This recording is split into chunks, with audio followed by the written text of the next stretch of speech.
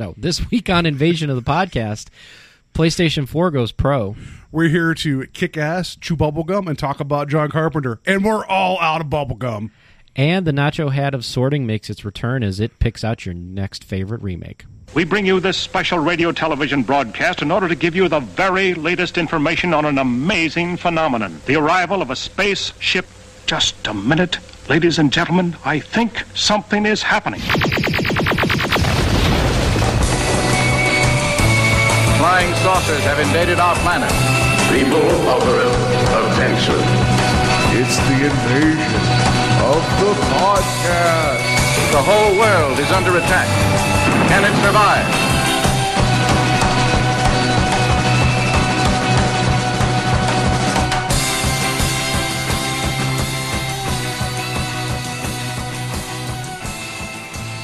And welcome to Invasion of the Podcast. We're taking over the world one listener at a time.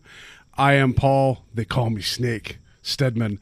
And to my left is Joe, really heavy synth bass line, Peters. There's a lot of synth. Oh, hey, I found some gum, by the way.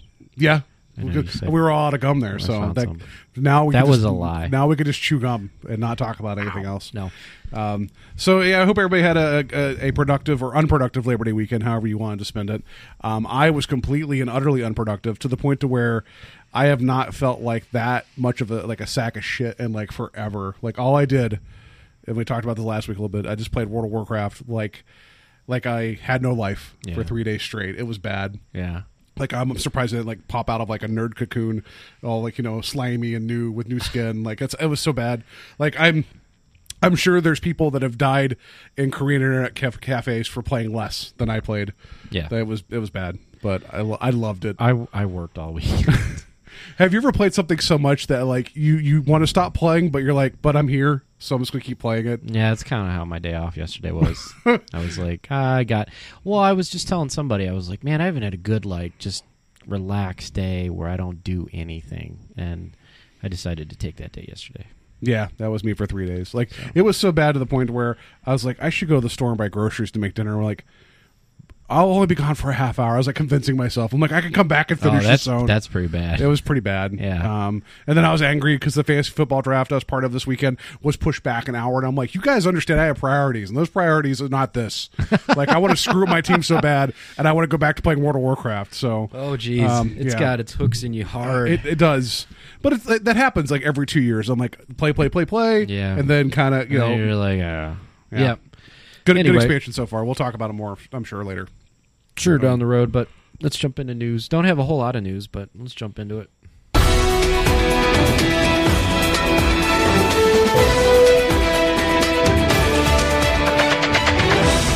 Good news, everyone! Good news. We're getting more video game systems. I thought you were just like, good news. Can we be done now? It's the end of summer, I'm sweating still. You know what? Fall snuck in there for like a second on Saturday. It did. Like I went to Oktoberfest. I know I did this out of order. I should have talked about this beforehand.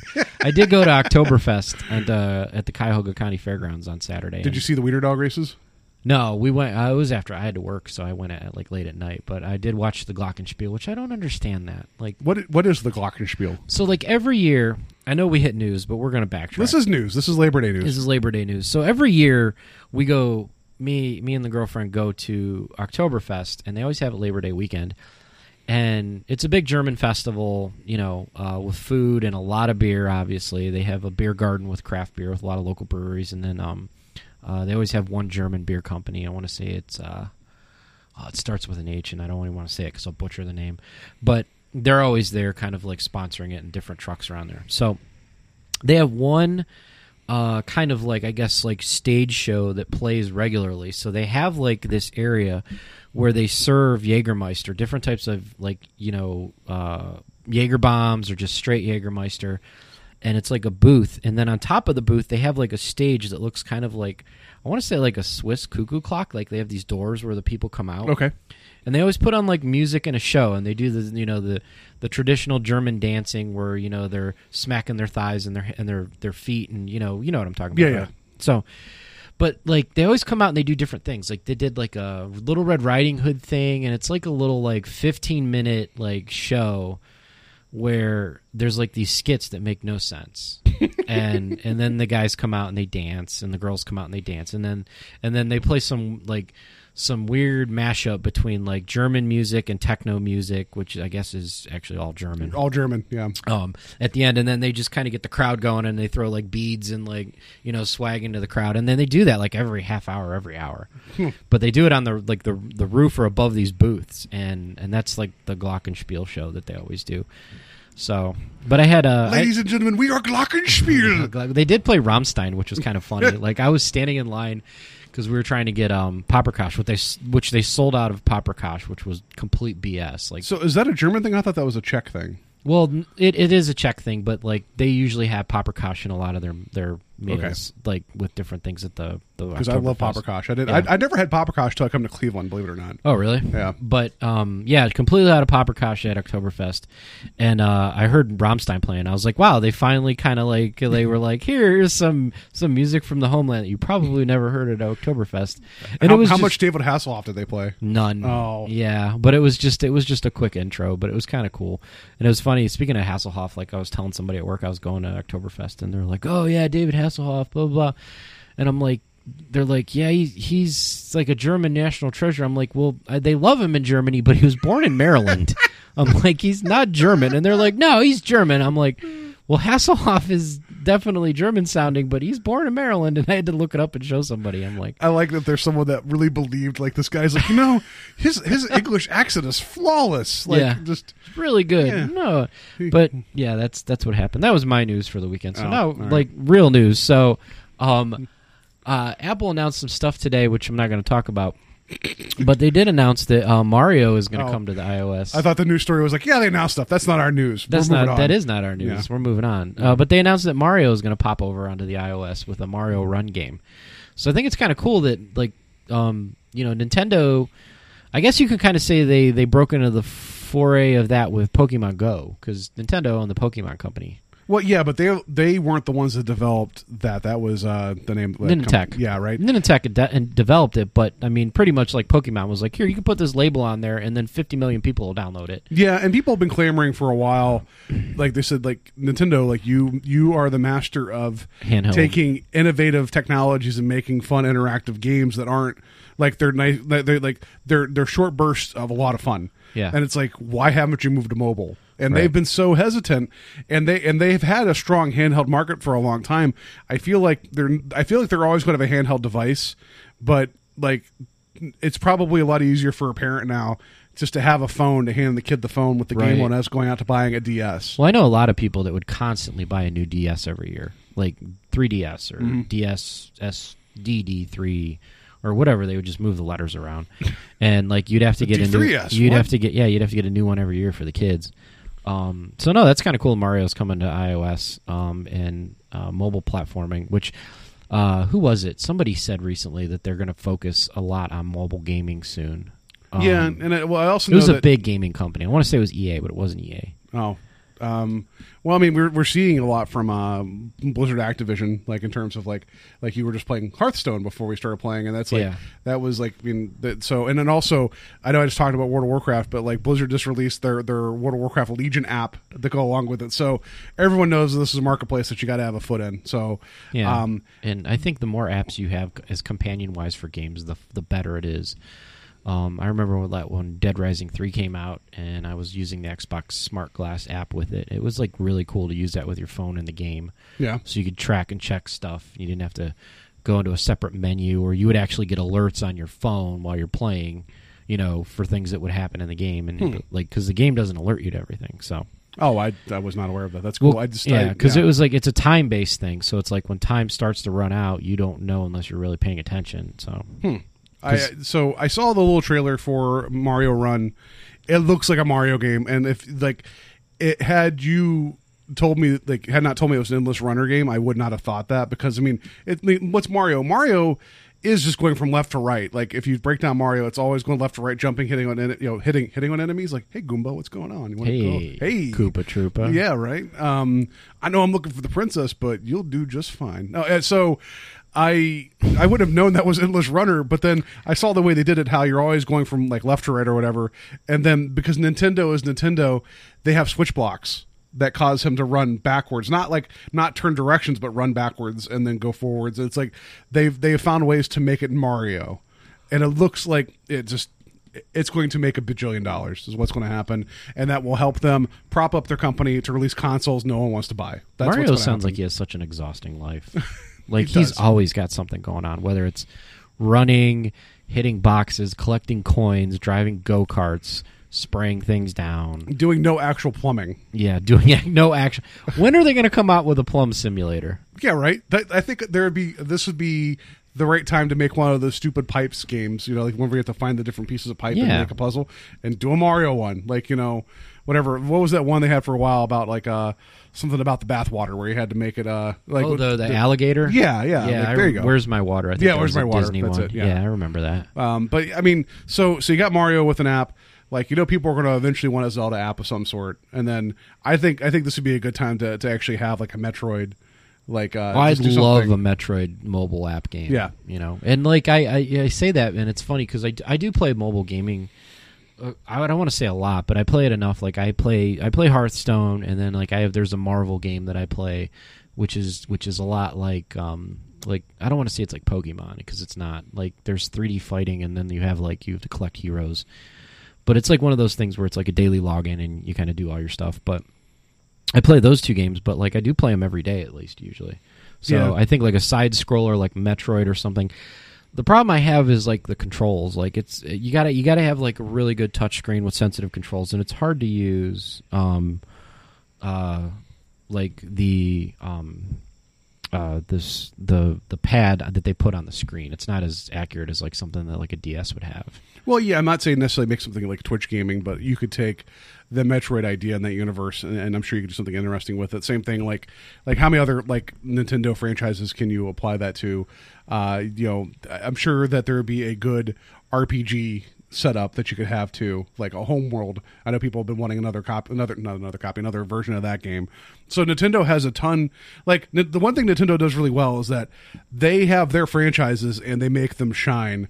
And they will always remind you why you love them. Oh yeah, and so well they've done that. They've done a great job of generation hopping, and I don't think they'll ever fail at it because a lot of their stuff is so timeless. Because we've talked about stuff like we get like we get old men sometimes, or we get very old man like sometimes on this podcast. We get old men sometimes. We get old men sometimes, but like there was an era for us for Zelda, and then there's an era after us for Zelda, and now there's whole nother era of a Zelda starting, but it's timeless. It's like I can't speak to some Zelda games the way some kids can, or even some adults can now. That's true, but I mean, even if you look at like how Nintendo would apply their franchises to different game types, like Dr. Mario.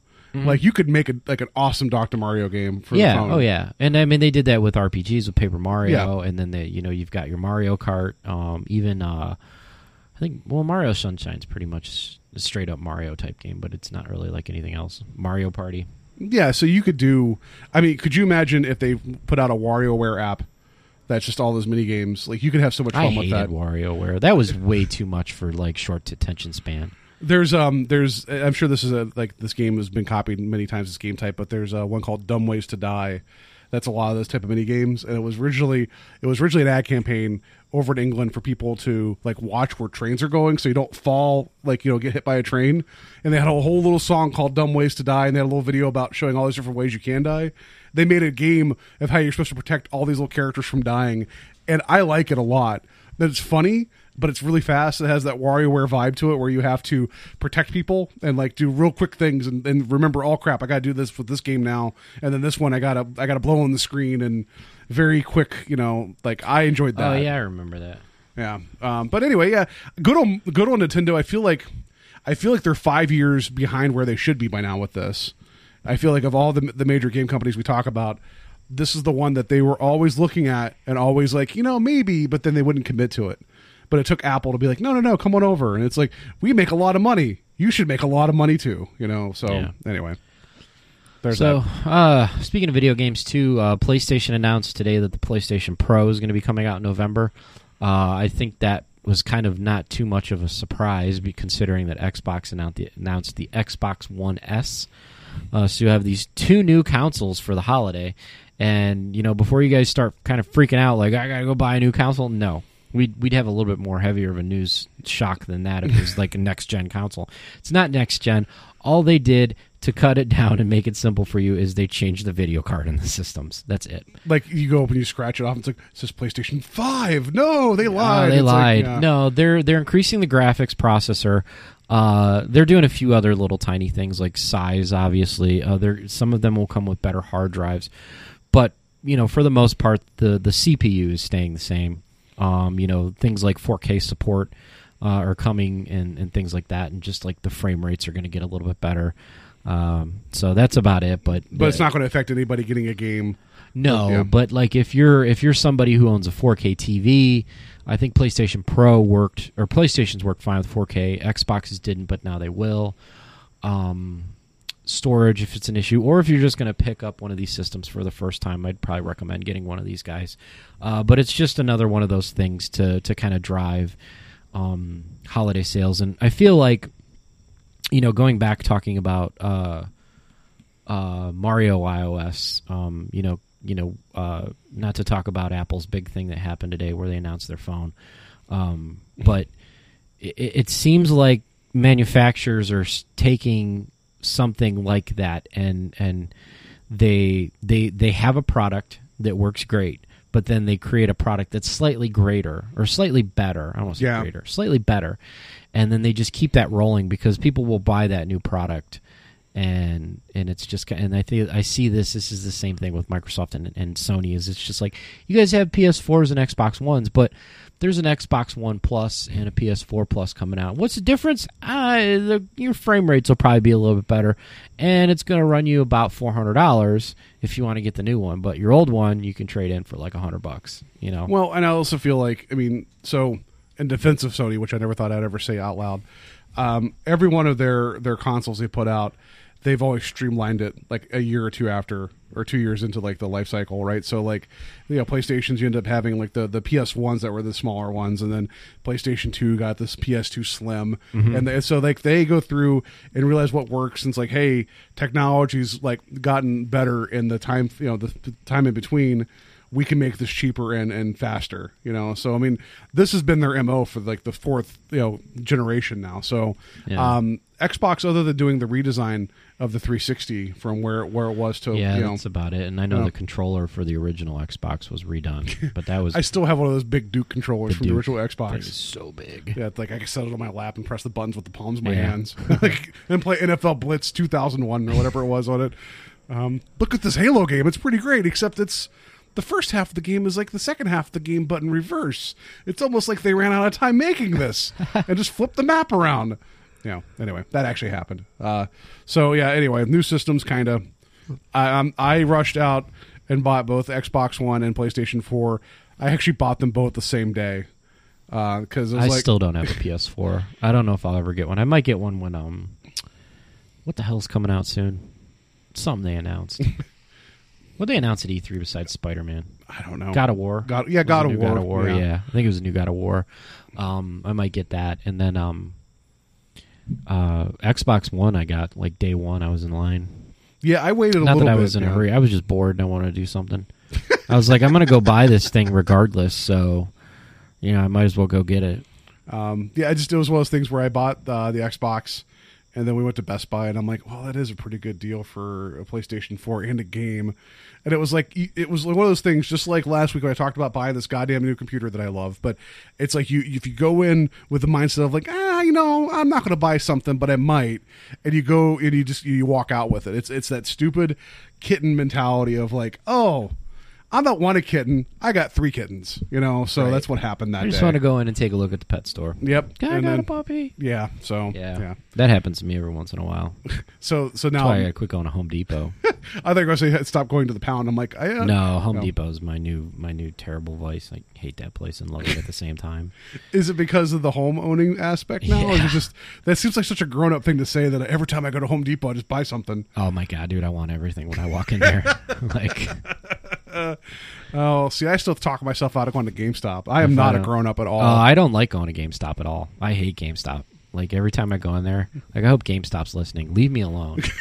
like if I could call you guys and have you bring me something instantaneously instead of having to wait for shipping, that would be perfect. Like if you had like a pizza delivery GameStop, I would love that. I don't want to go in there and listen to like how you play League of Legends and I don't, or I don't want to go in there and ask you to have me reserve Madden or anything like that. Like, yeah, I do. I mean, I get why they do it because they have to. I worked there. You worked Yeah, there. Like we get it, but like.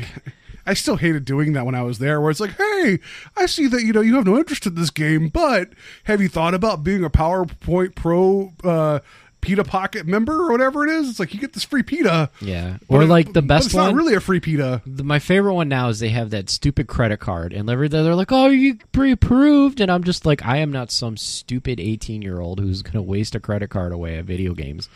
Like, why would you ask me? Why? Yeah, like if you had asked me that when I was 18 or 19, I would have been like, hell yeah, I want a GameStop credit card. Yeah, because I don't know how credit works, But now it's like, what's the interest rate on that? Like 400%. Sure, let's get signed up for that so I can buy this $60 game. Yeah.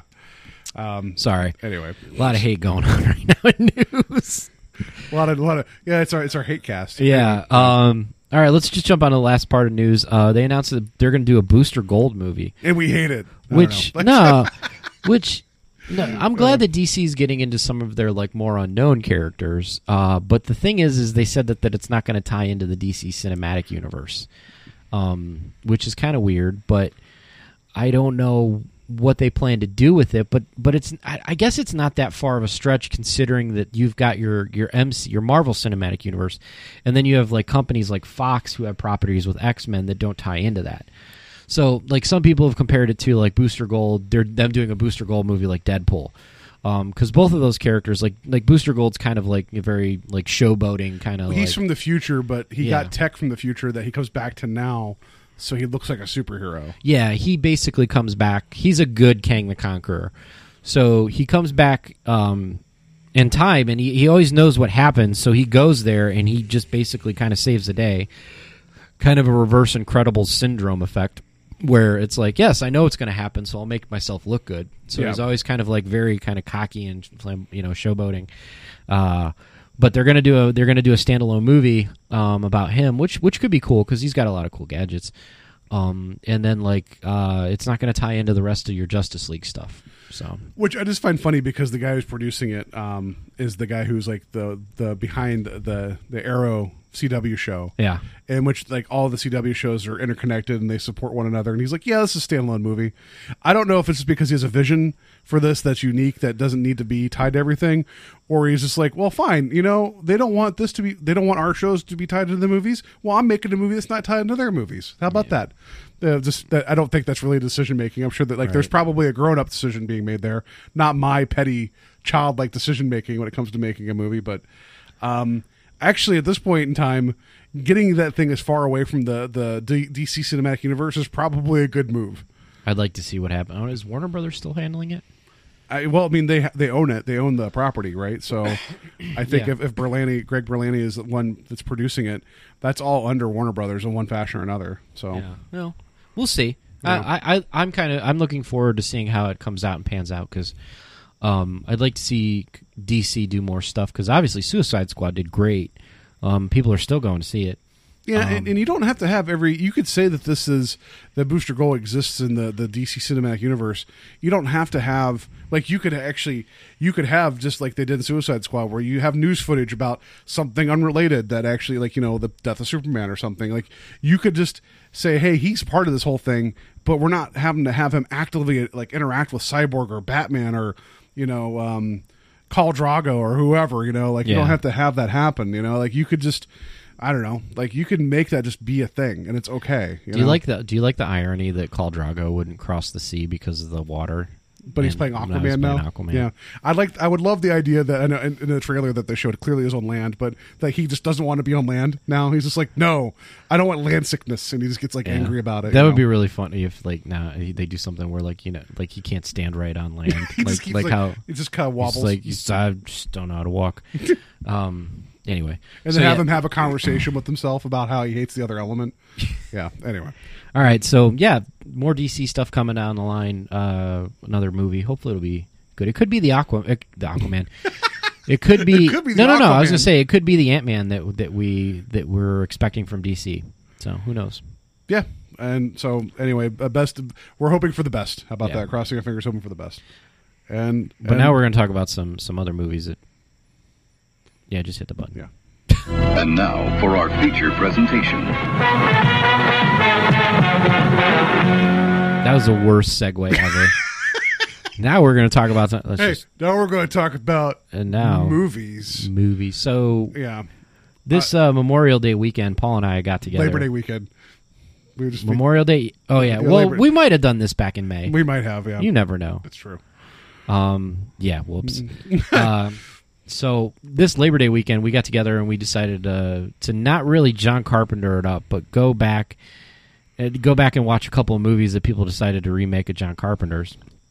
And this will tie into the Nacho Hat. But Yeah. so we watched The Thing that came out in 2011, which was the prequel to John Carpenter's Thing, which was a remake of another movie. And then we watched Rob Zombie's version of Halloween that came out in 2007, which was a remake of John Carpenter's Halloween, which came out in the 70s. Yeah, so the genesis of this is that and this is a topic that I always want to get onto the show somehow, and we always kind of just kicked it down the road, which is like experiencing things that either you weren't sure that you'd like to start, so you've always kind of put them off at arm's length, or things that you struggled with the first time around and you want to give them another chance. I had not seen either of these films for me. I felt it was good reason. One, like I love John Carpenter, and we're going to talk about that more here in a second. It's just that I'm not that I'm saying that you can't touch movies and remake them, because clearly you can, and people have improved upon some movies sometimes, right? The Thing is a good example of that because it's a remake, and I love that movie. You know, I wonder sometimes if a remake is necessary, because what are you bringing to the table that will justify remaking it again? That's Right. That's my only hesitation. We talked about Ghostbusters recently, and I don't want to go off on that whole tangent, but I feel like when we heard about their approach, it's like that is different. That is something different they're bringing to the table. It isn't just a straight up remake. And I thought, we'll give it a chance, and I liked it. Rob Zombie's Halloween, you can definitely tell that he wanted to go with more of making like Michael Myers, like seeing where he came from, how he grew up as a kid. Yeah. And then that's like the first half of the movie, and then the second half of the movie is just pretty much original Halloween. It just jams the Halloween movie into 45 minutes versus like the whole hour and a half it was the first time around. Right. And I think we talked about this when we watched it. Like the original Halloween, like the fact that 45 minutes was the whole original movie, it stretched that tension out longer. Like I feel like because you didn't have we talked about this when we watched this, because you didn't have that backstory built up and that explanation of like, oh, Michael's a product of himself and his environment, versus just, when the Halloween came out, they're like, the kid just ain't right. Yeah. Like, you didn't have to see like, his mom and his mom's boyfriend being a real jerk, and like his sister and like him getting bullied in school, to see like this product of the environment. I really hated that part about the movie. I like a lot of movies where it leaves a lot of stuff to your imagination, but still tells you a story, because it lets really good movies and really good storytelling, I think, give you a good fill in the blank, story, where it gives you enough that you could read a fill in the blank and then go, oh, that sounds cool, but if I put this, and this here, it makes my story experience better. Or if the story by itself is strong enough that it doesn't need to have to show you everything. Yeah. It's like just based upon this alone, you're getting more than enough. And whatever other questions you have, that just makes you really question. Because the whole thing about Michael Myers is that he doesn't talk. So you never really knew what his motivation was, other than he just liked killing people. You don't even know if he liked it. It's almost like, it's like he took one of those ASVAB tests in high school and was like, oh, let me run a little marker here. You're really either good at woodwork or just killing people. And he's like, I guess I'm just going to go kill people. That's my career choice. I'm just going to go wear this jumpsuit, and I guess I'm just going to go kill people. But that's the remake. I mean, don't get us wrong. We do like the original Halloween a lot. But we watched that. We watched The Thing. And The Thing was a lot better. I had seen it originally when it came out in 2011. And I hadn't, because I was worried. Right, and we're both big fans of The Thing. It's got to be one of my favorite horror movies. I like it. I feel that it does a good job of trying to stay true to a lot of like continuity with the original movie, but at the same time, I feel like they didn't get as much tension out of it as they could have with like how the original 1982 movie was. So, yeah. So I thought it was interesting in the sense that I had not seen either one of these. They're both tied closely to either films I love or a director that I enjoy a great deal.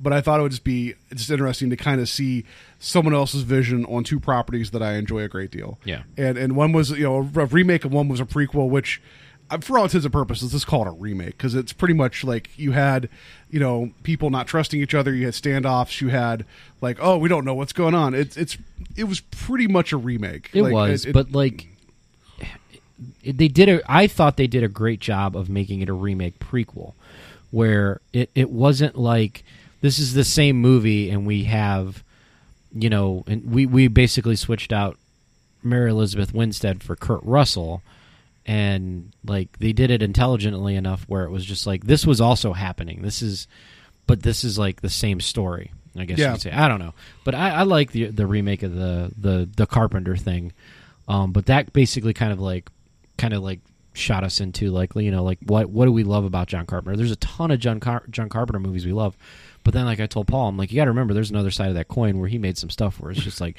what like so yeah, that like and so it's interesting to me that you had the guys that made the Thing prequel, which I was reading the trivia on this, they didn't know what else to call the new one other than The Thing, because any other name they came up with sounded really stupid, like The Thing, The Beginning. Like it doesn't, none of it really goes like, how do you, The Was, like what do you call that movie? Thing. Yeah, The Thing. And they love the original so much that whenever they approach the studio to make this movie, they're like, why don't you just remake it? They're like, we're not wanting to remake this movie. We wanted to tell the story before. And so it's like they were clearly inspired by this movie. They grew up with it, just like me. Like even though some of the practical effects are just a little, they're a little shaggy now, but that's like 30 plus years later. There's still the moment in that movie still where terrifying. Oh and my disturbing goodness! To watch. Like the whole bit with the doctor doing the CPR, like the crash paddles on the guy's chest, and then whenever the guy's head falls off the table and becomes a spider and crawls away. Yeah. That is all still messed up. It's hard. It's hard to watch, and it's harder to watch that than it is to watch like the CG stuff. Like I think the weirdest thing in the new one was the CG was when they were like melding faces together. That was kind of like ugh.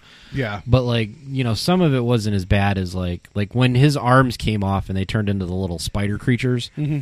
That's not as bad as watching that head decapitate. And no, it wasn't as bad, but it was a good, like, all right, we're coming back to the break room. Something's going to happen, and that's not what I expected to happen. So credit to the new one that caught me off guard. So that was a good moment of like, oh, that's disgusting. Yeah, because it kind of does just like they're carrying the guy, and then he just kind of slumps, and you don't know why, but then you see you realize what happened. The arm separated, and you're like, its own creature. Everything's about to happen. Like you're just like, Yeah. So credit to that. But so these guys obviously hold the original in high esteem. They love it, and then they got Rob Zombie who has made a career off of like celebrating like the dark and like horror movies and all this. His band name's named after a horror movie, for goodness sake. Which White Zombie and it's like he's a huge horror. I remember an episode of Cribs where they went. You remember when they used to do Cribs? Yeah, celebrity houses. They actually had him on there. He was on there, and like he has like this vault, like this room, like probably about the size of your living room of just like Laserdiscs, DVDs, VHS, Betamaxes of just horror movies, like 8mm film. Like wow. he collected everything he probably could, and it was just kind of like impressive to see, like the movie posters he had, the movies, like stuff. He's like, they don't make this on VHS, they don't make this on DVD. Like not only has he made his his money from celebrating, it's like you could tell that he's a big fan. He's a huge horror fan, and he's super intelligent too. Like if you ever listen to him talk, he knows not just horror stuff, but like he is really articulate. Mm-hmm. He's a cool dude. I think he's a cool dude. I know a lot of people breaks don't my give him a heart lot of about credit. that movie. Yeah, like his movies, like I don't. What did he just direct? He did the Halloweens, and then he did like House of a Thousand Corpses. House of a Thousand Corpses first, Devil's Rejects, the Halloween movies. Oh shoot, there's that new one 31 that's come out that he did. Oh, I didn't know that. And then there's the other one that's going to bug me. That it was the one before this is like 2 years old now. and it's about Satanists and playing music backwards and stuff. I don't know, but anyway, like it sounded like one I kind of wanted to see because it sounded like an original idea of his as opposed to doing a remake. Yeah. But yeah, he's done a number of movies, and it's like, but he was inspired by Carpenter, right? So it's like, even though I don't think that the new Halloween's successful, and I got some division over this on Facebook because I posted this my first time watching it, and our friend Steve of the Silent Slasher likes the Halloween remake. He likes it a great deal, actually. He actually defends it because of Zombie's vision to try to make it different, which I respect that. I just feel like... Well, I will say this. He did make it his own. Yeah, the first half. Yeah. Because the second half is just so like, all right, I guess he's just going to go tear up this house and be angry. He's like the angriest Tim the Toolman Taylor, just running around this house tearing it apart. Angry handyman. The angry handyman. Yeah. It's like, and just smashing the ceiling, and so it comes down to... you have the Thing prequel, which is almost like they hold up the Thing so high in esteem that they don't want to leave their fingerprints on it. Pretty much, like they almost make it clean as in like you can't see any style other than we love John Carpenter and this movie feels like that. And then he got Rob Zombie where he's like, I love John Carpenter, but I want to put my hands all over this. Mm-hmm. So what is it about Carpenter that you have both that reverence and then also that daring do? You know? I don't know, and it's interesting because those two movies are I never really looked at it like that. They're also two sides of a coin, of a Carpenter coin. Because you're right, yeah, they did kind of want to do their own thing with the Thing, and then Zombie do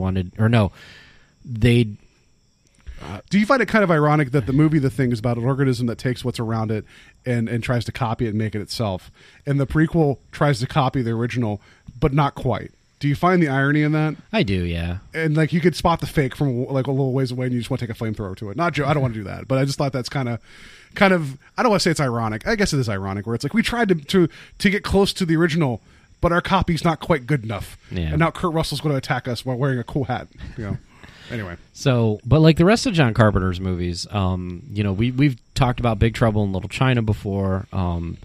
That's like probably one of my favorite John Carpenter movies, and it's very simple, like for a story.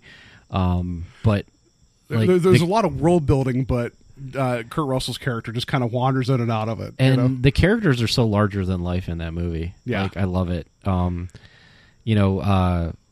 then that's another one that they're supposed to talk about remaking. Like The Rock is going to play Kurt Russell's character, supposedly. Yeah, which I don't know. I mean. Fine. Like, I mean, I'm until like, I mean, we've gotten old enough where it's like, judge it on its own merits, and that was, I guess, that makes me a hypocrite because coming in, I had a feeling I wasn't going to like this new Halloween version, but I tried. But when the first 20 minutes is just swear word after swear word after swear word, and I don't feel like we're getting any story, I kind of started checking out at that point. And then it's just like after a while, I was like, my goodwill towards it kind of went away. So I'm trying to still hold up this idea of remaking Big Trouble and keeping, the Pork Chop Express and all that. I don't know, but it could be good. It could be great, actually. I just hope they keep the spirit of adventure because there's a weird there's this whole world going on around us that we don't even see. Yeah. And he stumbles into it. He pulls his truck literally into a gang fight, like an Asian gang fight with Mortal Kombat, with ninjas. Yeah. And then 3 Raidens show up. I think that was like the turning point for me when I saw that movie. Was like when they pull in, and like everybody ignores the truck. They're just like nobody is just like, hey, you get out of here. It's like we're just gonna have this Chinese gang fight. Yeah, and then like literally the guys from Mortal Kombat come down, and I say that because like I know a majority of the characters from Mortal Kombat were influenced by Big Trouble in Little China. Yeah, you've got Raiden, you've got Shang Tsung is basically Lo Pan. So that was kind of like that's where it just takes that crazy mystical turn. Yeah, and then like they just keep digging deeper into like what's going on, and like trying to stop Lo Pan, and it's just like I like it that I think it would be cool if they did like a Thing type touch to it where it's like instead of a remake, they go back and they visit and like Lo Pan's trying to come back again. Like I think that would be kind of cooler rather than having like the stupid name like More Trouble in Little China or Bigger Trouble in Little China. Why? Yeah. That's such an 80s sequel name. It right? is a bit. That is totally an 80s sequel name. But like, but yeah, like do Bigger Trouble in Little China. You Don't have Jack Burton still out there driving around talking on his walkie-talkie and no one listening to him. Yeah. I would be all about that, actually. You know, like, oh my goodness. So like, and James Hong is still around. He could play old Lo Pan like now because he is that age. Yeah, he's that age. They don't have to do him up or anything like that, like they did when he was in the wheelchair. So like, you know, and then like I think probably I don't want to say his most iconic, but ones that probably most people remember other than Big Trouble in Little China is probably Escape from New York. So it's funny that you say that, and I don't mean to derail you here. So Escape from New York was Carpenter's idea. Remaking The Thing was his idea. Big Trouble in Little China wasn't his. It was handed to him, and he put his own spin on it. And it's like, and if you watch that, you wouldn't even think that wasn't his original idea for a story, based upon how everything else around that time he put out was weird. And that is like one of the craziest ideas that he had. Like it wasn't even his idea. He just, by the time he got it, he was like, "Well, I want to do this with it." And they're like, "Sure." And that was kind of his. You know, at the time, the movie The Thing had collapsed financially, so he was kind of just like trying to find work. Yeah. You know, and that's Well, he had a lot of ups and downs. You know, he had Escape from New York, The Thing, Halloween, Big Trouble in Little China was not like a huge hit, but I think it picked up a cult following later. Yeah. And like speaking of cult followings, like They Live pretty much was nothing but cult following. Like that movie came out and it was just like crickets. And then like they tried to boost it up with Roddy Piper in it. And then down the road it turns into like this huge movie where just everybody loves quoting it, and they love the fight scene between him and Keith David. Like there's an episode of South Park where they try to mimic the whole fight scene, and it runs the same length of time. Yeah, they showed them side by side. Like if anybody out there is a big South Park fan, it's the one where Jimmy and Timmy have a cripple fight. When Cartman's like, "Cripple fight," yeah, and the fight that they have, if you watch it, they try to choreograph it to the fight that Keith David and Roddy Piper have in the alleyway when he tries to make them see the aliens.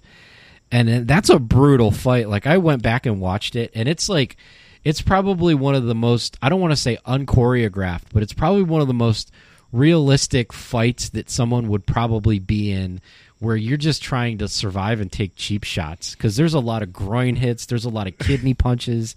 Like it's just like people laying their weight into their backs, like oh. And the fight was only supposed to be like a minute or two long. Yeah. And so, but what happened was Keith David and Roddy Piper started talking to each other. It's like, well, what if we do this and this? And with Piper, with his professional wrestling background, was like, I have some ideas. And then when they pitched it to Carpenter, he's like, sure, we'll film it. And it was like, so it was kind of like one of those things that was not intended, but he's like, why not? Like, we got this guy who's known for this. We got Keith David who was game for this. Let's just do it. Because They Live and Prince of Darkness were made outside the studio system. And so we're jumping around time a little bit here. So The Thing was big money, didn't do well in the theaters, came out the same summer as E.T., I think. And then, so everyone loved Friendly Aliens. No one loved that alien. That wasn't the thing. What? No, so this guy just wants candy. Yeah, and so the movie bombed financially. Big Trouble in Little China didn't do so hot. John Carpenter then went on to do Christine, which was another one of those gun for hire projects that he still made it his own. Like that movie still has his fingerprints all over it in terms Christine. of like the music choices, and some of those shots are just so cool. And that movie did okay, but it didn't do great. So he kind of got disenfranchised with the studio system.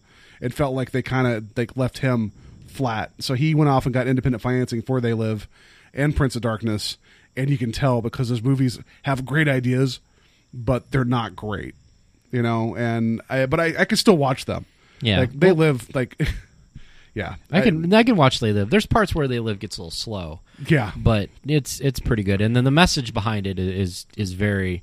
I think I don't want to say it's pretty ahead of its time. Because it spoke to consumerism and commercialism. Yeah, and placating the masses, and how those that have influence are doing it without you knowing it. Mm-hmm. And there's a lot of that like 80s paranoia of like the man and money and greed. But I don't think that was as big in like 88. It wasn't, but I mean, you're coming off the tail end of like the Reagan era, so there's some distrust starting to sow there with like corporate America taking over. And of course, Carpenter wants to speak about corporate America at that time because he felt like he got screwed over by them. Yeah. So that's where the whole like that guy, I forget the name of the artist, but does the Obey stuff.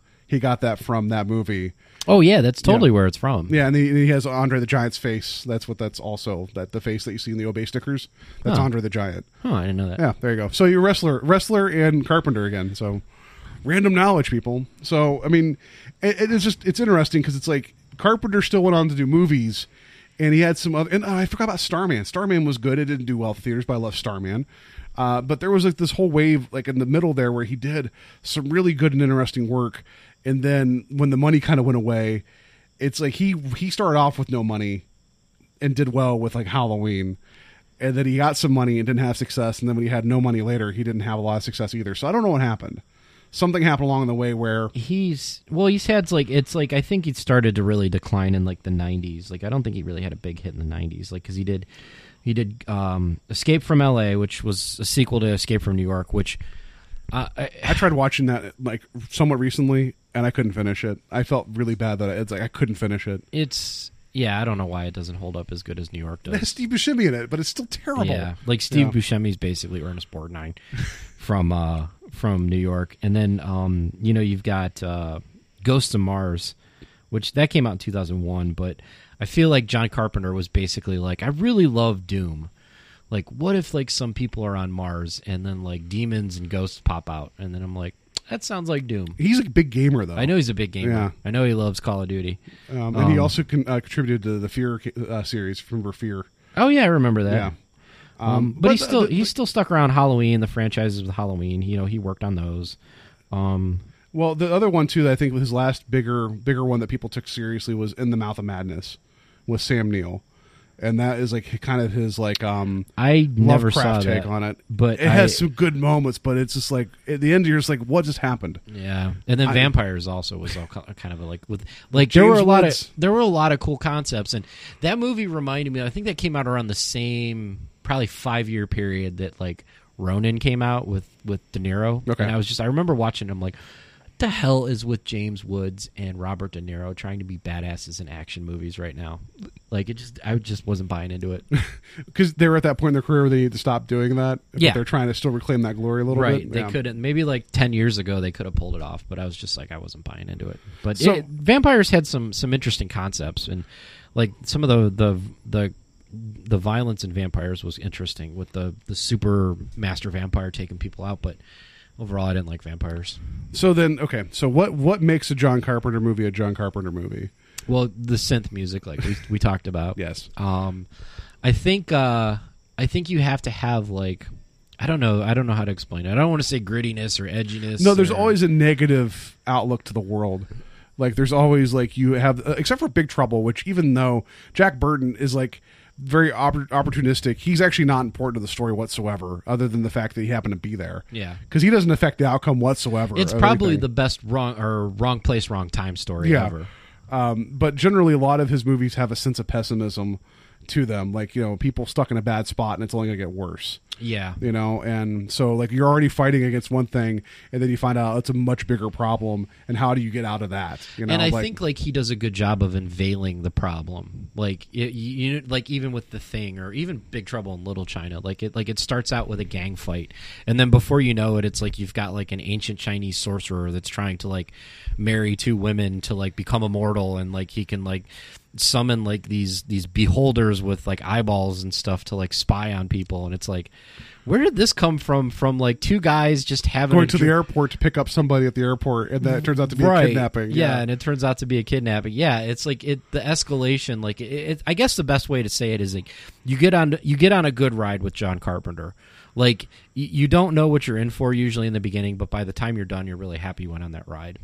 Yeah, because like a lot of his movies are like, even like the New Yorks and the LAs, the escape movies, like getting into New York, like what's going on with Snake. Like Snake is just like probably the most iconic lone wolf hero of the 80s. I mean, ask Hideo Kojima about that, right? Yeah, because I mean, pretty much he was inspired by, not only was he inspired by that, like a lot of his ideas for villains also come from like just all that weirdness of the 80s, Well, even in Metal Gear Solid 2, there's a part where, because in Metal Gear Solid 2, they trick you to buy the game thinking that you're going to get to play Snake again, and you play Raiden all the way through. But anyway, I was so mad when I was like in line at midnight to get Metal Gear Solid 2. I was like, I can't wait to get Metal Gear. And then I'm like playing it, and I'm like, you're not why Snake. am I a Snake? Yeah. But Snake shows up in Metal Gear 2, but he introduces himself as Iroquois Pliskin.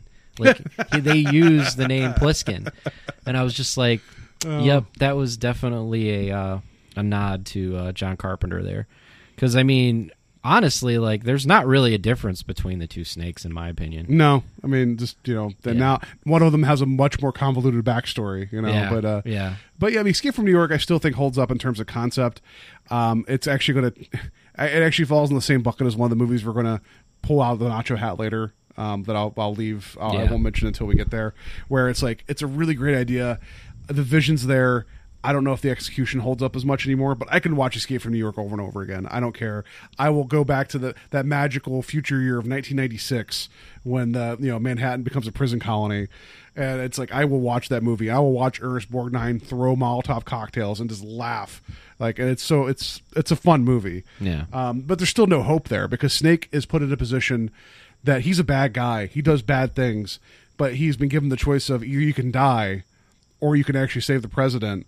And he has no choice. So it is the original Suicide Squad. Yeah, I was going to say, we recently talked about how that's basically what Suicide Squad was. Yeah. It was kind of based around. But so I don't know. It's just so I feel like we haven't even really touched on like the themes that you see a lot of his stuff. Like there is a lot of post-apocalyptic or a lot of end of the world ideas that go on in his films. Yeah.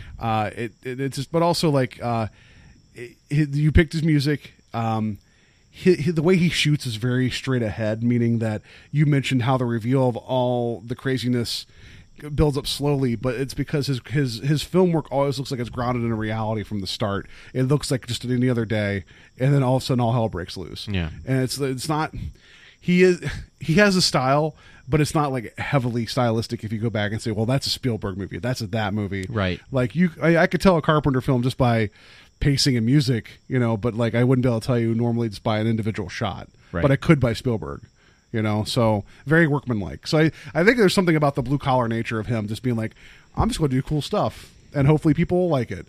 That's very like approachable, and if anybody ever gets a chance, listen to the commentary track for the director's commentary for The Thing, and it's just him and Kurt Russell. And it's one of the funniest things ever because just you could hear the amount of smoking going on from John Carpenter smoking cigarette after cigarette, and him and Kurt Russell just making fun of the hat, making fun of everything, and just having a blast talking about that movie. That's always the best commentaries is when the people like to joke about like what they were doing on set and things. And I haven't listened to commentaries of movies in a while, but there's some good ones I've listened to out there. I can't remember. Well, and did you notice, like, in this, and we've gone on for this a little bit, and I could almost do an entire talk about The Thing because I love the movie so much.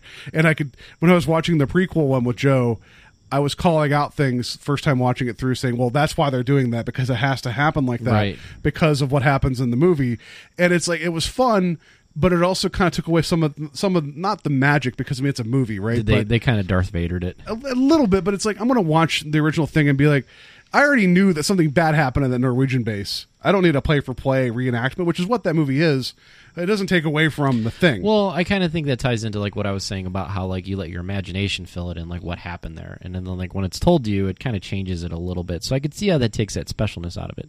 A little bit, but I mean, like, just because I happen to know how a guy ends up sitting in a chair slashing his own wrists and throat because there's no way out. What they should have done is they should have had it stand completely alone, and then at the end of the movie, the Thing goes to the Norwegian base. Maybe, but that still has the prequel problem, though, right? Like, no matter what, it's like there's always like, well, you know what happened there because then the guys find it. It's just, I don't know. Like I was telling Joe as we're watching that one, if it doesn't end with them chasing a dog across a snowfield with a guy in a helicopter taking pot shots at it, then they didn't do their job. But if it ends with them chasing a dog across a snowfield with them taking pot shots at it, then what was the point?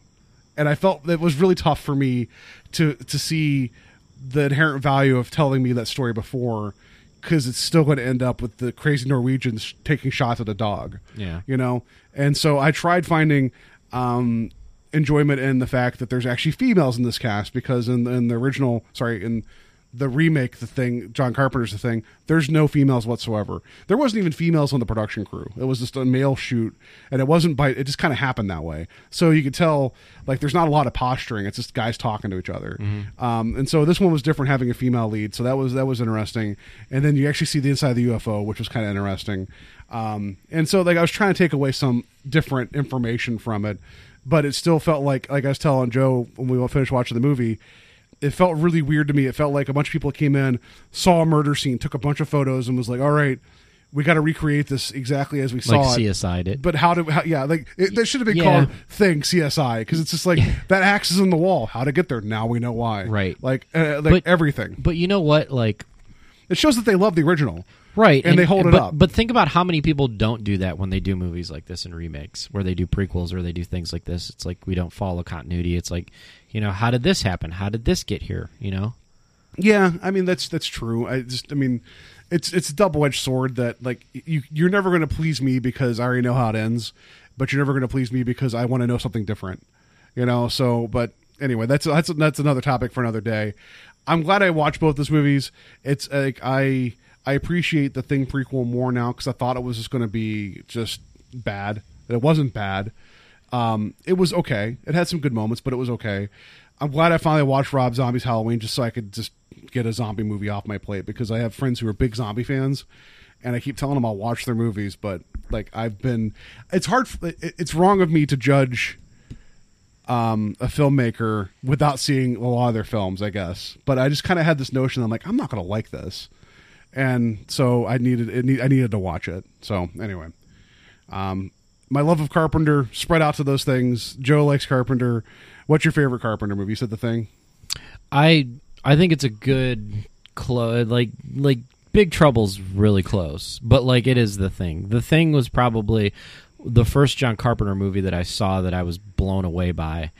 I've seen other movies before that, but like that's one of those movies where I'm just kind of always like, I think it holds up, and it's a lot of stuff, and like regardless of the time period. I remember one time, like, I got together years ago with a couple of my buddies, and we were like, let's do movie night like once a month. And like one night we were like, let's watch The Thing, and my one buddy was like, no, I'm not going to watch The Thing. He's like, that movie was made back in like 82. I won't watch anything before, with special effects. I'm like, are you kidding me? Those special effects are still decent. Like, it's not the effects. You're not watching a monster movie. It's like, it's more of that tension and just like, like stuff happening. It just kind of like chills you to the bone. Yeah. Still get you. Same thing with Evil Dead.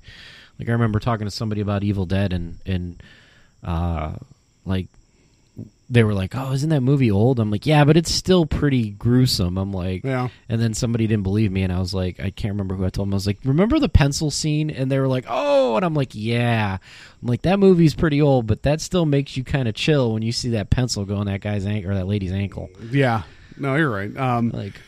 So yeah, like, I think, I love The Thing. I love Big Trouble, and it just occurs to me, like, both those have Kurt Russell, and one movie has next to no jokes in it whatsoever, and it's so straight.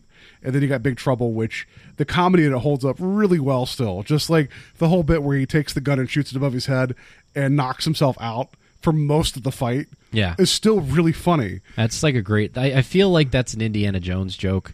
Because that was right around that time when, Indy took his gun out and shot the guy with the sword. Yeah. But that sounds like something. Because I feel like Jack Burton was Indiana Jones in his own way, but he wasn't. You know what I mean? Yeah. Like, he's that type of character, but he's not as heroic and as exciting as Indiana Jones. He's just kind of there.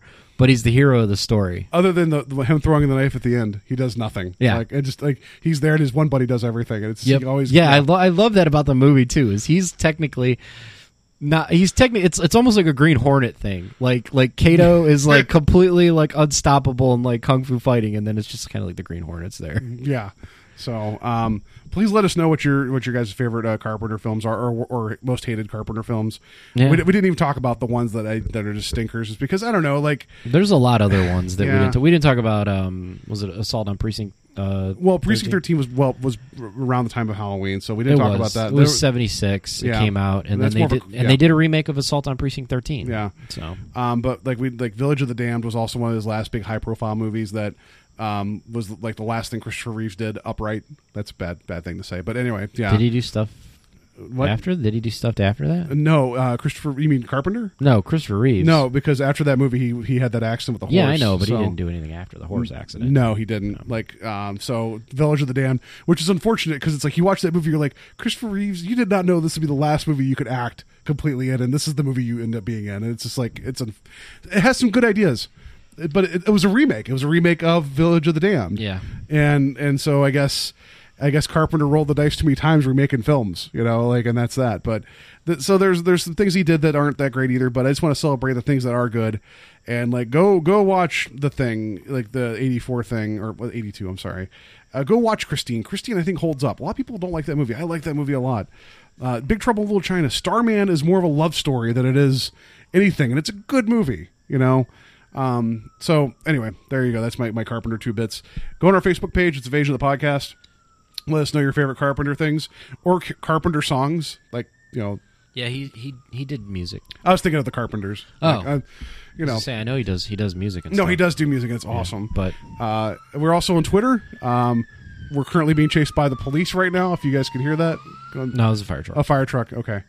It's because we're so hot. Because I'm dying right now. Hot. Yeah, it's hot. Here. We're on Twitter at Invading Podcast. We have a Gmail address. It's invadingpodcast@gmail.com.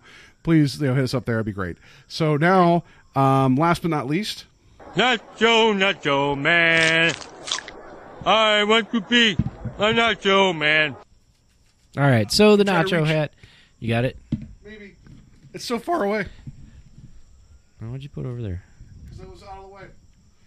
Damn it! All right. So All right. we have 12 movies here, 80s and 90s movies that we think would definitely somehow find their way across the Hollywood exec's desk to try to make a buck off of because it was a hit at one point in time. Or maybe it wasn't a hit, maybe it was a cult favorite. Yeah. And we've got them here in the sorting hat, and we're going to pull 12 of these, and then we're going to pull 2 actors. Okay. And we're going to see how the movie turns out, like what we think it would be. So I think you have the movie. I have the movies. Okay, so what do you got? You're going to pull 2 actors? I got 2 actors. All right, so the movie is Escape from New York. Escape from New York. I have Leslie Jones. Oh, jeez. I like it. By the way, we just found out her birthday's today. She's 49 years old. Happy 49th birthday, Leslie Jones. I had no idea. What's Anyway, her name on Twitter? Lesdog? Something like Is it that. So we got Leslie Jones and Ben Stiller in our remake of Escape from New York. Oh, my gosh. Okay, so I feel like Ben Stiller would end up being like the... I think he'd be Snake Plissken. I think that'd be great to get him in that series. No. Yeah. I could never see Ben Stiller doing a decent action movie. Did you see Tropic Thunder? I did, but that was a comedy. Come Okay. on. Like, he dressed up as Simple Jack at the end. Like, no. I could see Ben Stiller being the cabbie.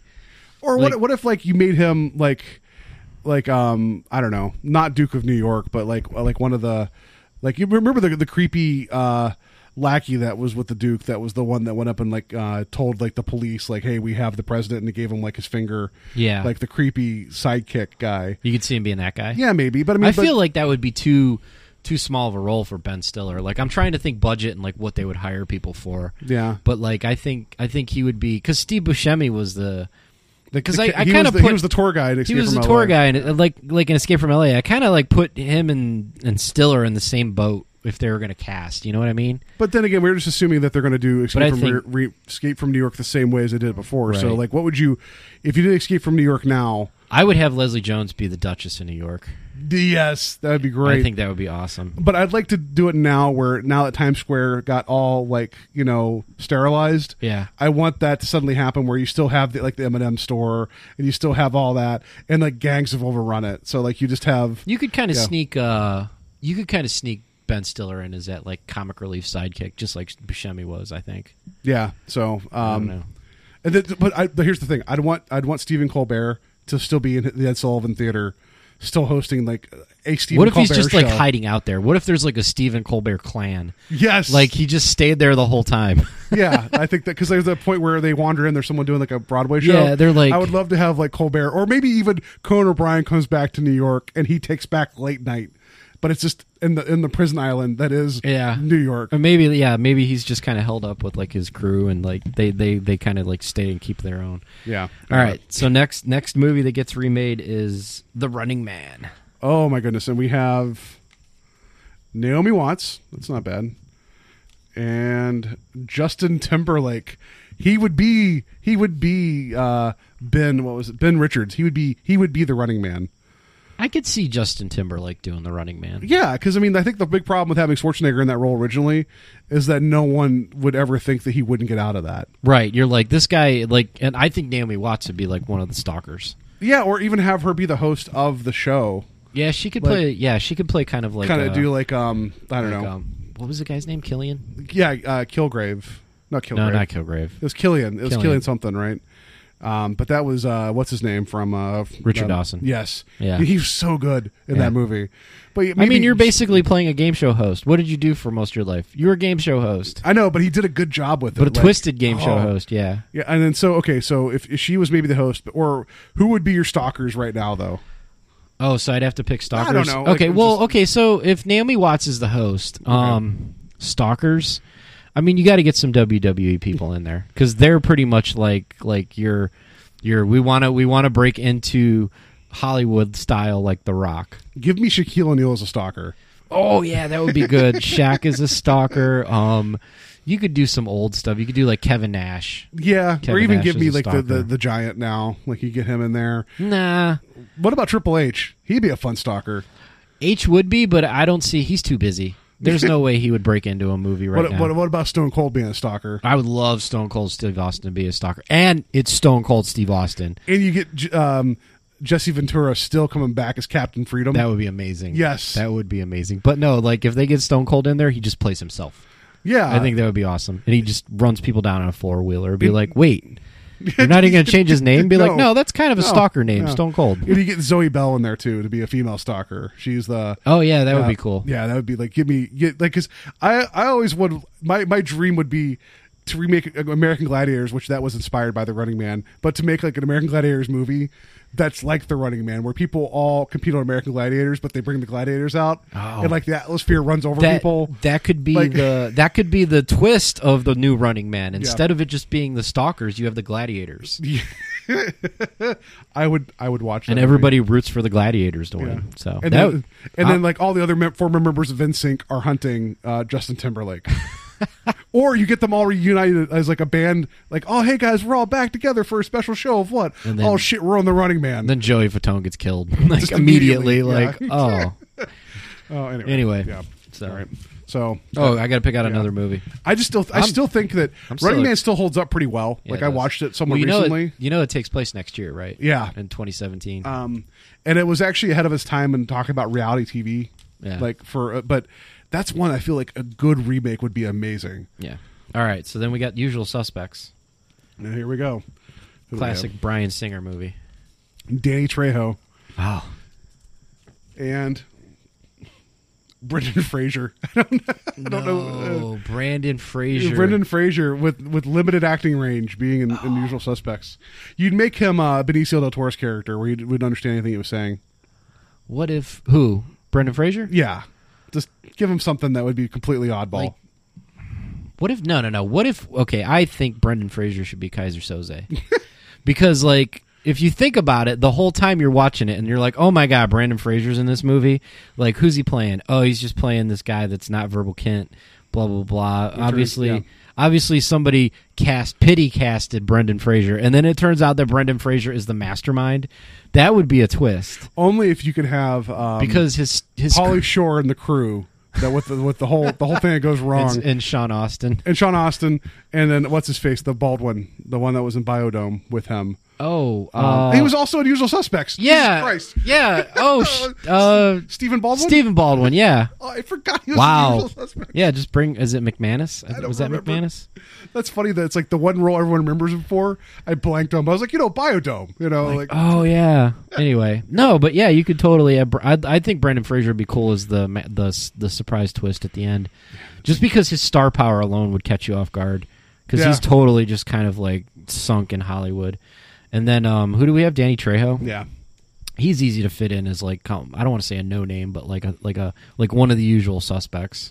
Yeah, or that you make him Pete Postlethwaite's character. Oh, Kobayashi? Yeah. Yeah, that would be cool. And give him a name like Kobayashi. You're like, why is the Mexican guy's name Kobayashi? Yeah. Like, why was Pete Postlethwaite's name Kobayashi? Yeah. It didn't make sense, right? I can't believe Stephen Baldwin. I completely forgot he was in that movie. All right, let's go. What do we got here? Oh, The Warriors. Oh, here we go. Warriors. And I got The Rock in The Warriors. That would be amazing. It'd just be him and a bunch of his Pacific Islander family. That's all. It would be the Usos and Roman Reigns. It would be like all third-generation Samoan wrestlers. Yeah. And Tommy Lee Jones. Oh, man. So honestly, we talked about like star power and just having the thing, but I honestly think if The Rock was Cyrus, because having him get bumped at the beginning, but that line is totally a Rock line. Can you dig it? That's exactly like Can You Smell? Yeah. Like I just feel on the delivery alone that, I mean, maybe you don't have to off him off. Maybe it's like a prequel where, and I know they did the prequel with the video game with Rockstar. Yeah. But maybe you could totally do like just, Cyrus before he does Can You Dig It? And then like Tommy Lee Jones would be like a great like detective character that would kind of be like, yeah, because you never really see the police in that movie. Yeah. Because the whole thing is supposed to be set in the near future where gangs have overtaken New York, but you don't really get that vibe other than the big meetup. Mm-hmm. And then you find out as they cross all the lines where it's like, oh crap, we're in the Turnbull ACs, like their area, or the orphans or whatever. It's like you get those vibes there, but it's like for the most part, it's like it's pretty quiet in a city that's overrun by gangs. Yeah, like that's a movie that I feel like, if it was remade now and done right, even set it in the 70s, like, or 80s, I'm sorry, like go back to that original time when it's supposedly set, I think you could do an awesome movie. Plus, like if The Rock plays Cyrus, it would make sense why he gets everyone together, because like who would really go up against The Rock? Like, wouldn't you lose your mind if Tarantino finally said, you know what, I'm just going to go and clear the table. I'm going to make a Warriors movie. Yeah. If Tarantino made a Warriors movie. Oh, it'd be so good. Wouldn't that be amazing? Like, the soundtrack would just like destroy your mind. Yeah. Yeah. Anyway, but so that's The Warriors. But I like the idea of the Usos and everybody else running around. We could bring them into The Running Man too. Yeah. Ooh, The Matrix. All right. Who do we got here? Jennifer Lawrence. That seems about right. She definitely could. Yeah. She'll be Neo. It's fine. And then Idris Elba, who would be Morpheus. Yeah. Makes sense. Oh, God damn it! But Idris Elba needs to be. He needs to be Agent Smith. Yes. Yeah, I could totally see him being a good Agent Smith. He seems to kind of play like he played Shere Khan in the Jungle Book. He's got a good evil voice. Oh my goodness, he would be like him. That would be intimidating as all get out. And he'd have, because I think, honestly, I know like we made this list. I just threw her in there because she's in everything currently. Mm-hmm. I think that'd be fine to actually role reverse that, not role reverse it, but gender switch, having that be, like, I think that'd work. Yeah. I would be fine with Jennifer Lawrence being Neo. Yeah. So, but then she wouldn't be like, whoa. Yeah, she could. She could totally deliver some type of Jennifer Lawrence line. Yeah, so would you still have them hacking into hard lines, or would you think by now they just use Wi-Fi to get in and out of the Matrix? Probably Wi-Fi. Yeah, they'd have like a little Bluetooth headset that they get in and out of. Or maybe they do need the hard lines. Yeah. Maybe there's something specific about it. All right. Next movie is no. She's old enough now, or young enough, that she doesn't know what a payphone is. Read that one. But like she goes to run up to a hard line, everyone's like, just go to the hard line. He's like, I don't know what you're talking about. And then there's a payphone ringing. She's like, what's that annoying noise? It's like, that would be funny. Anyway, All right. So next movie, Breakfast, in parentheses, Fight Club. Double movie? Yeah, the funny. Breakfast Fight Club? I just thought that was funny. It was like, what if we took a mashup of the Breakfast Club? What if, what's his name? Anthony Michael Hall, that was the kid that wrote the essay at the end. What if he was the only one that was in detention that day, and he had 4 or 5 other personalities? And the principal kept in just being like more of a dick to him, and you're just like, why? And then you realize it's like this dude's like, oh God, this kid is so weird. He thinks he's this. He thinks he's this. It's like... And he smoked like 5 times the amount of pot that one person would smoke. All right. So we have Jackie Chan in The Breakfast Club. and Jeff Goldblum. I want them in Fight Club. I want them to be the same person. I want Jeff Goldblum. This is to the be hard. Tyler Durden. Well, this is the movie like when I was kind of like maybe we shouldn't do the certain ones because we need a lot of kids. Oh, but like, what would you do with Jackie Chan and Jeff Goldblum in The Breakfast Club? Breakfast Club.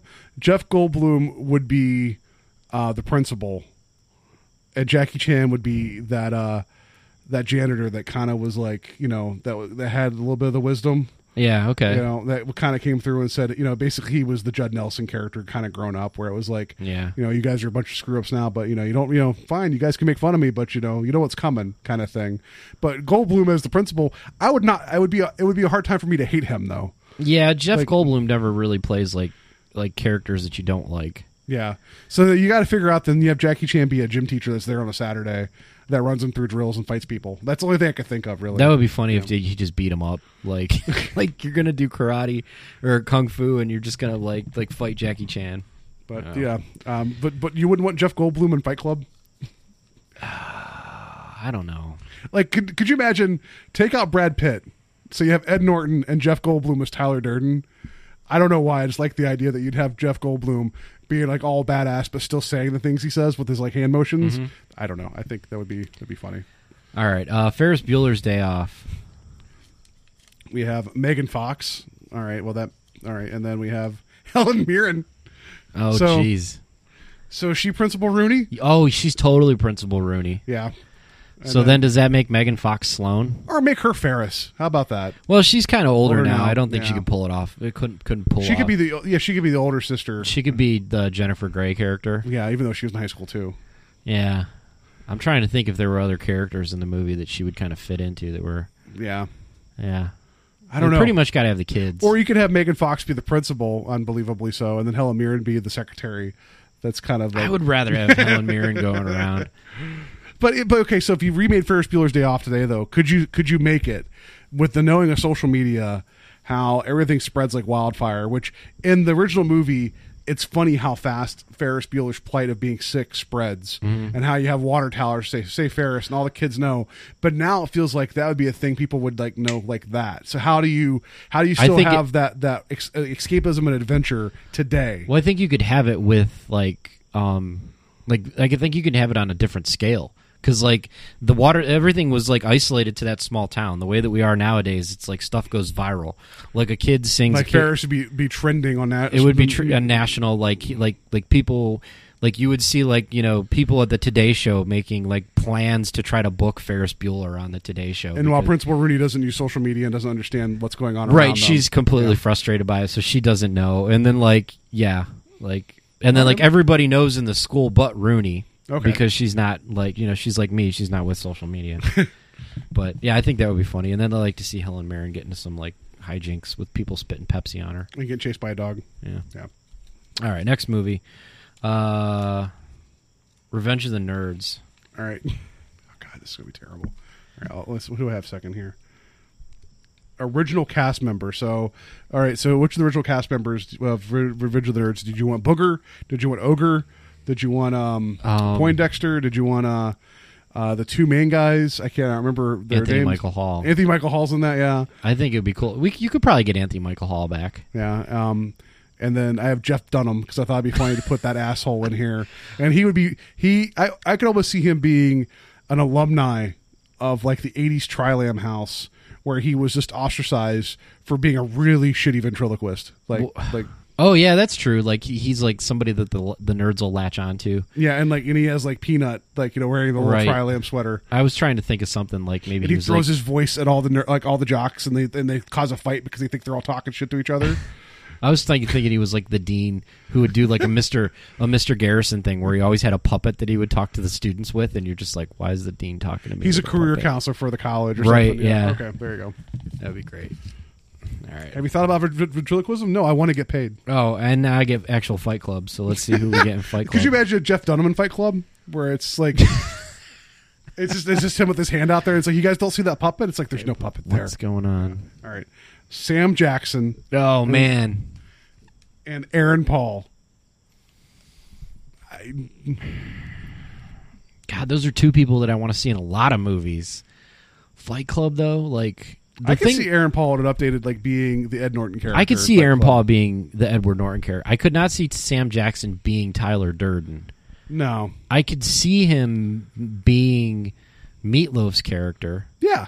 Where, like, and not necessarily like the same setup, but maybe he meets him in a meeting, like an AA meeting or something like that. Like he's part of the cause. Like Sam Jackson's trying to get his stuff back together, and maybe he's just kind of like a down on his luck, like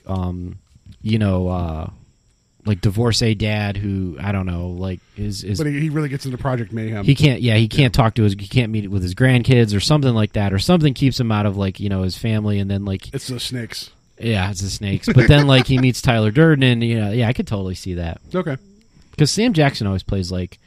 I don't think he plays a lot of characters that are kind of vulnerable like that character was. But he could do it. He could totally do it, but I think that would be interesting. Yeah. But Aaron Paul, I could see him being I could totally Ed Norton see and him being being Tyler Ed Norton. Durden. Like I could see him do that double. Okay, so who could... Oh, as double. Yeah. Well, because that's the whole thing, right? Like, I mean, in the movie, you had Brad Pitt that was his better self, right? Tyler Durden was always like... But I could see Aaron Paul pulling off both. Like, I could. He would be an interesting Tyler Durden. And have it be... Well, this is totally coming away from Polnuck's stuff, but like have it be like you come across somebody who is your twin brother that you didn't know you had. Yeah. And then it turns out it's just another personality that you created. That would be kind of cool. Well, yeah, because also like the way the book ended, and spoiler alert, the whole like, hey, this is a personality that's there and not there. That's still the same, but at the end, Edward Norton, like they call him Jack. They never actually say his real name. Yeah, and he ends up in a mental asylum, and Project Mayhem's still going on without him, and everybody there is like, no, sir, it's okay, it's okay. And so like he can't even get out and stop himself. So it's like kind of like it was interesting how it's like they didn't have the whole thing at the end with the buildings coming down. It was just implied that what was going to happen, but it's like he was so Tyler Durden that he couldn't even stop anybody from like they wouldn't even let him out because it's like, no sir, you've told us about this. Well, last year they did Dark Horse Comics did a run with Chuck Palahniuk where they did Fight Club 2. Yeah, like a 10-issue series where Jack is married to Marla and Tyler's basically suppressed with like meds, and then he starts to come out again. And I read the first 2 issues and I have all of them. I just kind of been back shelving them because it's like, like I'm like, okay, I'm going to read this new stuff and I'm going to get back to you, Fight Club. Don't worry. I'll check that out. That'd be interesting. All right, we're almost done here. So, all right. What do we got here? A couple more. Got a couple more. Maximum Overdrive. Matt Damon. And Mila Kunis. Yeah. Sure, that's the sexy younger update. Yeah. Even though Matt Damon's starting to get up there in age 2. It's just cars going crazy and people fighting cars. They're going crazy. I think even though Matt Damon has gotten to the point where he's taken himself as like a very serious actor, I don't think he's had many opportunities to actually do like action comedy. He hasn't done anything recently I can think of that's been like out of his like typical Martian Jason Bourne realm of like serious movies. It's like I haven't really seen him in a comedy in a long time, and like I think he's had a couple cameos and some small stuff, but like. Yeah, I mean, like the Maximum Overdrive, it played itself. The actors treated it very. I don't know. Everyone knew it was like Stephen King's cocaine-filled nightmare as he was filming it, but like it's not funny on purpose, right? So I feel like you could still make this more winking at the camera, but like Mila Kunis could definitely play the role that Yeardley Smith played in the original, where she's the new bride with her husband and like this terrible Southern accent, and they end up at the Dixie Boy like diner, and she's just yelling at her boyfriend Curtis the entire time. Like I don't know, like I did not realize Yeardley Smith was in that. It was her first film appearance. Huh. Like you watch that movie, it's like it hurts to hear her voice. You're like, that's Lisa Simpson, and she's really annoying. Yeah. Anyway, so Lisa Simpson's pretty annoying. Yeah, but the thing is that Yeardley Smith sounds exactly like she doesn't change her voice at all. It's weird. Beverly Hills Cop. All right, we got Nick Cage. Oh, and who else? Original cast member. So who do you want? Oh man, so Eddie Murphy, man. They would get Eddie Murphy back to do. You wouldn't want Judge Reinhold back, and then Nick Cage as the Beverly Hills Cop. Like he's from Detroit. He's seen some shit, man. And he goes up to Hollywood. I don't know, like, because I don't know how you would pair those two together in a Beverly Hills Cop movie. Maybe Nick Cage is the bad guy. I think Nick Cage would probably be the bad guy. Yeah, there you go. Yeah. And it's not anything to do with police work. It's just about like, hey, Nick Cage, we're in Hollywood now. We're trying to stop you from making movies. And Nick Cage is playing himself. He's like, you'll never catch me, man. You know, it's like running around and they shoot his toupee off, and you know, eventually they don't catch him, but like the IRS does. That's the end of the movie. Like he ends up in a cell with Wesley Snipes, and that's the end of the movie. Anyway, last movie's The Goonies. All right, we got Michael B. Jordan, who is from Creed and Fantastic Four remake. And Amanda Seyfried. So they're too little young, but they're not young enough to be Goonies. Thought we had The Rock in there. Did we not pull The Rock? I pulled The Rock for the Warriors. Oh yeah, that's right. So Michael B. Jordan and Amanda Seyfried. They could be like the older kids that their younger brothers and sisters are off finding stuff, and they join them or try to be like responsible and keep them, like the Josh Brolin type from the first movie. I don't know. That's kind of a stretch because Josh Brolin still was like just fresh into high school. Yeah. I don't know. Maybe that one doesn't work out so well. That doesn't work out too well. I was trying to think of somebody that could play the Fratellis. I just get the kids from Stranger Things and remake the Goonies right now. That's what needs to like happen. even if you have Amanda Seyfried and Michael B. Jordan play like the villains of the movies, like the criminals that are running from the cops, I just don't see them like, creepy and menacing enough to be the Fratelli type characters. Yeah, so the nacho hat doesn't always work out. Oh well, we had some good ones, but yeah. Anyway, that's what you get. That's what you get when you mess with the nacho hat. You never know, right? All right, that's going to do it for us this week. Next week, not sure what we're talking about. I know that is at that time I will be 1 week away from being married. So talk about my brain starting to melt a little bit. Like I was at work sitting there going, in 2 weeks I'm actually going to be married. Like, what the heck does that mean? Like, yeah. It's just like, so you got one more, guys. You got one more week of podcast, then it's break. Yeah, we're going to be off for a week. Wow. Yeah, we're going to be off for a week because he's going to be Joe's going to be in Vegas with me as well because I'm heading to Vegas to get married. Woo! Just don't tell my girlfriend that. Okay. I'm joking. Like I'm leaving her here. What are you doing? I'm going to go get married. I'll be back later. No, going out to Vegas for the week not this week coming, but the week after. So it'd be really tough to try to record a show and upload it when I'm not anywhere near the equipment. Right. And also I'll be getting married. Like I just feel like that's something that I should probably pay attention to. I almost want to do like a Vegas episode next week, and I don't know what to do about that though. Oh, I'll figure something out. Like a Vegas Let's type. do a Vegas type episode. Okay. Because we can do a lot of stuff. Vegas, we could talk about the games in Vegas. We can talk about movies in Vegas. Okay, we'll do a Vegas episode. And maybe I'll just go ahead and try to get my other partner in crime, Kevin of the Stranger Highways. Maybe I'll see if I get him to bump that episode called The Fever, where it's about a slot machine. Oh, yeah. Maybe we'll try to get that one bumped up the chain a little bit. We can watch that and talk about it. Anyway, so there's that. Have a safe weekend. And I don't know, watch some Carpenter movies because they're awesome. Yeah. Or watch some movies that are Carpenter remakes, kind of, and watch them like we did. I don't know. But yeah, like please follow us on social media, interact with us there. Please go to iTunes and Stitcher. I know Stitcher you can go like on a regular desktop computer and find our show and rate us there. So give us 5 stars if you could. That'd be amazing. iTunes, give us 5 stars. I think it's 5 stars. I still need to get us on Google Play. I keep forgetting to do that. But if wherever you guys listen to us, if you could rate us, that would be amazing. I'd appreciate it. But yeah, that's going to do it. Do it for us. Is we sit here and sweat in the last days of summer. Yeah, I'm dying in here. So Fall anyway, needs to get here. Yeah. Yeah. All right. Till next week. Tell 2 friends. Tell 2 friends.